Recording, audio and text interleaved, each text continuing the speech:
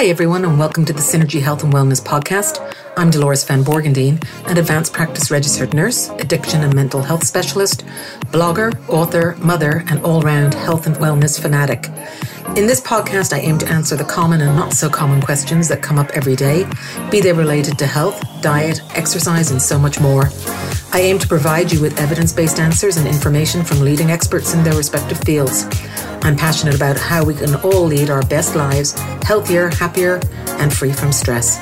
For more information, you can find me or contact me at dolores@synergyhealthandwellness.net, on social media on Instagram at Synergy Health and Wellness, and on Facebook and Twitter.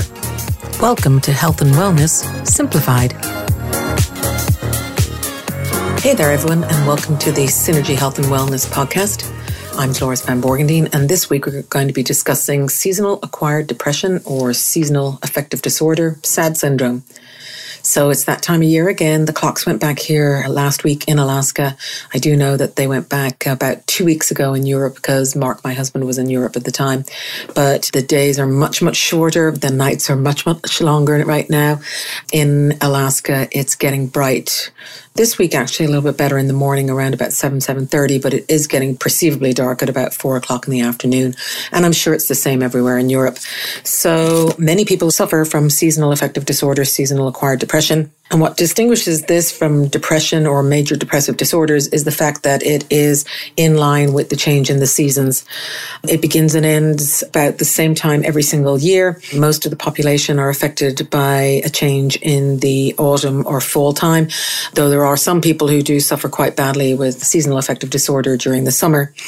The symptoms of SAD syndrome are a decreased energy, decreased mood, sluggishness, a little bit of depression, low energy, sleep disruption in what you're eating, disruption in your weight. People tend to become very sluggish and agitated, have a difficulty concentrating, but it can progress to much worse symptoms such as hopelessness, worthlessness, even death and suicide.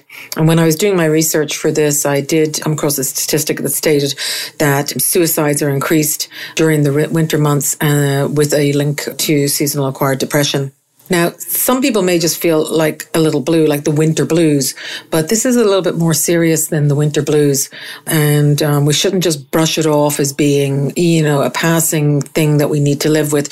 I mean, the great thing about seasonal acquired depression is that there are tremendous steps that you can take. I'm not saying that they're a cure, but there are tremendous steps that you can take to significantly minimize and lessen the symptoms that people are feeling. So one of the first things that you need to do is you do need a assessment from a healthcare professional. You definitely need to distinguish between depression, major depressive disorder, and seasonal acquired depression, because the treatments of all three, while there are some overlapping treatments, the treatments can be quite different for them. And major depressive disorder and severe seasonal acquired depression really do need to be treated quite quickly.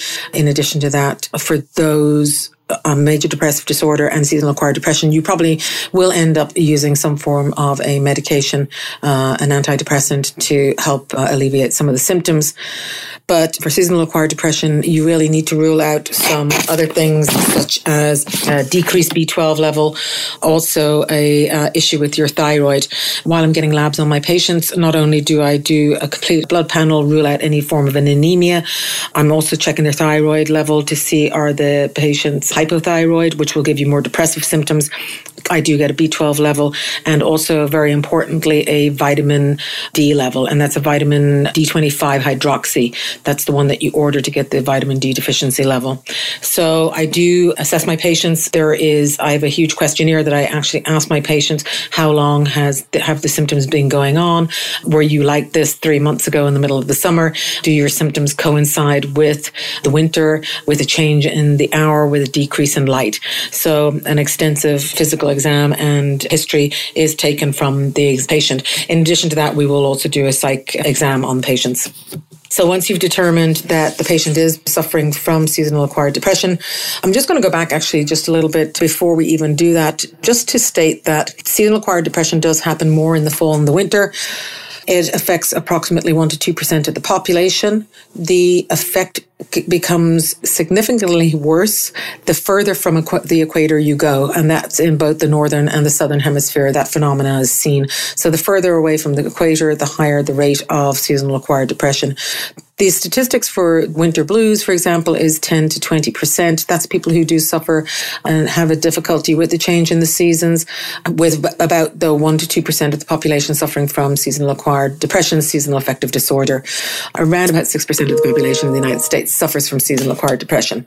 One other link too is that if you look at patients who have bipolar in the wintertime, they do have more occurrences of their depressive symptoms, while in the summer they do cycle into their manic symptoms. Why does this happen? What's the medical reason for this? Well, first of all, the decrease in sunlight affects your circadian rhythms, and all of our body systems basically run on a circadian rhythm around a 24-hour clock. And in actual fact, I have a great presentation on circadian rhythms, which I really need to reenact, and I'll do a podcast on that. And the link is going to be to a book, The Circadian Code by Dr. Sachin Panda. And he explains this very, very well. Actually, I did when I was researching today's podcast. I went back to Sachin Panda's book, Circadian Code, for some of my information. But anyway, the decrease in sunlight disrupts your internal clock, and also the decrease in sunlight affects your serotonin levels. So serotonin and sunlight are linked, as is serotonin, melatonin, and sunlight. They're all linked.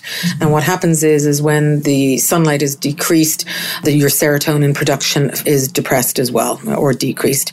In addition to that, your melatonin levels are disrupted because you are not getting sunlight first thing in the morning, and you're getting less sunlight than you were getting during the summer. So the recommendation, I think, in Sachin Panda's book was that you get approximately 10,000 lux, that's Lux, which is a measurement of light. So 10,000 lux for 30 continuous minutes, 30 continuous minutes, especially in the morning. And that will activate all of your circadian rhythms and all of your biological clocks. And that actually affects your digestion. It affects your sleep patterns, affects your sexual patterns as well. And in Sachin Panda's book, he also discusses how the circadian code, how all of your organs and systems, your body systems, are affected by a circadian and activated by a circadian code and by sunlight. So this is the reason why it is important to get approximately 10,000 lux of light for 30 continuous minutes, especially in the morning, to activate those circadian codes. So there is an app. I actually downloaded it. It's called MyLux, MyLux. And I actually, for the last couple of weeks, went outside and I experimented. Even here in Alaska, where it's quite dark and the sunlight's very, very watery, it's not like bright light. I was getting above 10,000 lux. I was on the ferry last week to Ketchikan, and I was getting more than 10,000 lux on the ferry ride across from the airport to Ketchikan. So it's really, really important. Just bundle yourself up. Okay, there's no such thing as bad weather. There's just bad clothing or the way that you dress yourself up. So just bundle yourself up, go outside, don't wear sunglasses, and get outside for 30 minutes and get those rods and cones activated in the sunlight. I wanted to explain that the 10,000 lux phenomenon, and the way to measure that is on MyLux app. So one of the other things is that seasonal acquired depression does affect women more than men, and it tends to affect younger people more than old people. Again, I mentioned the distance from the equator is an indicator for people with a worsening of seasonal acquired depression the further you get away from the equator. Okay, so let's get on to those things that you can actually do to reduce or minimize the symptoms. So number one, as I discussed, is getting outside and getting 10,000 lux for 30 continuous minutes. So bundle yourself up, go outside, take a walk. During the day, if you can, sit beside a big window, though I do notice that even when I was measuring the lux during the week, standing at a window or even in my car window, that the light was significantly decreased.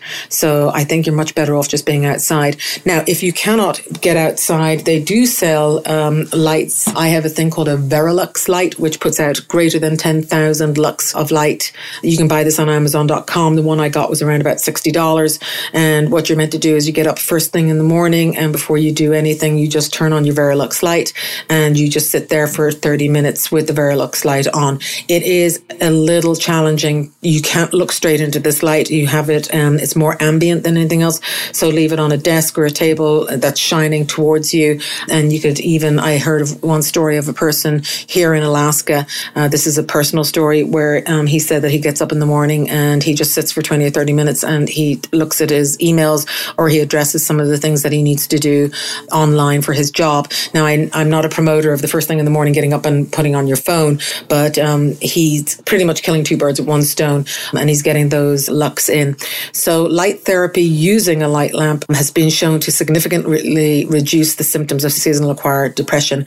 And if you do this continuously in studies that they did for a couple of months, it reduced the symptoms of SAD by 80%. So the Verilux light, or getting outside into sunlight first thing in the morning. Walk your dog. Get up and walk your dog. You can do that.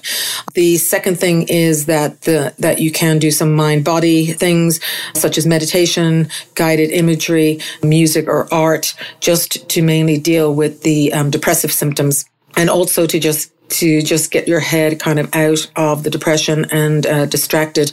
Psychotherapy has been shown to be very, very effective, especially cognitive behavioral therapy, CBT, talk therapy. You need to increase your activities and also manage your stress, because your stress levels with seasonal acquired depression are elevated.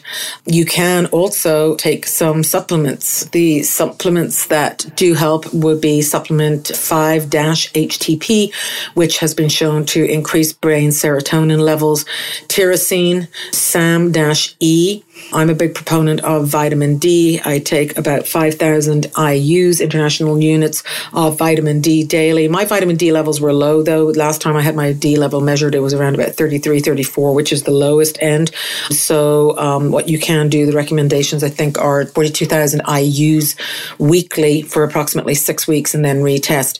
So 5,000 a day is about 35,000 units per week. And that's where I am. I also take my fish oil, my omega-3s, and then I take a B vitamin as well. So I have increased my supplements, taking these things, and I actually feel a lot better the last couple of weeks since I have been taking my supplements consistently. The other thing is to actually increase your foods that actually have these supplements in it. So unfortunately, with seasonal acquired depression, many people put on weight, they become sluggish, their metabolism shuts down, and the one thing they do crave is carb-laden foods. So people want carb-laden comfort foods. They want potatoes and rice, and they want heavy stews and heavy hearty soups, which are very, very carb-laden. And that's probably one of the worst things that you can do for seasonal acquired depression. So the recommendations are to increase your lean proteins, increase those foods that have high omega-3s, things like salmon and sardines and mackerel. Increase your amount of berries and fresh fruits. Those are high in antioxidants. Decrease your amount of sugar that you're taking, because again, you're going to end up with a sugar crash, and it's going to make you feel more sluggish. You can increase your levels of folic acid and increase things like eggs in your diet. So again, I mean, it just harkens back to really good diet habits. So you can either supplement, which I do, and in addition to that, I try and make my meals a lot more nutritious, utilizing those foods that are high in vitamin D, B vitamins, and kind of your fish oil omega-3s. So one of the other things too is that you need to exercise and increase your activities and not hibernate. You need to get outside.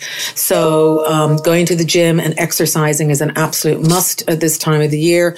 In addition to that, you can do outdoor activities, killing two birds with one stone again. So for example, if you were going to go for a hike or a walk or skiing or skating, if those things were doable in the area that you're living in, then you are getting the maximum amount of sunlight and getting a great amount of sunlight throughout the day. And in addition to that, you're also working out and increasing your endorphins yourself.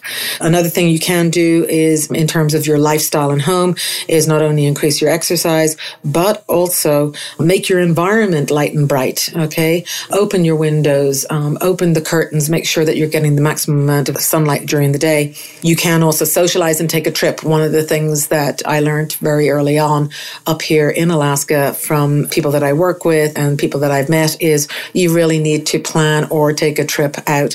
So Mark and I have planned to take a trip, and we're actually going to go to Florida. In Alaska, I think the statistic is that we're losing 6 minutes of daylight every single day at this time of the year. That means every 10 days you lose an hour. By the time it gets to around about the winter solstice, which is the 21st of December, just to give you an indication, in Amsterdam, you're going to have 7 hours, 40 minutes of light. In Dublin, 7 hours, 30 minutes. In Belfast, 7 hours, 15 minutes. And then in Juneau, on the 21st of December, we will only have 6 hours, 24 minutes of light. But on the plus side, every day after that, we will be gaining back another 6 minutes every day after that. So you need to be positive. You need to know that this is a cycle.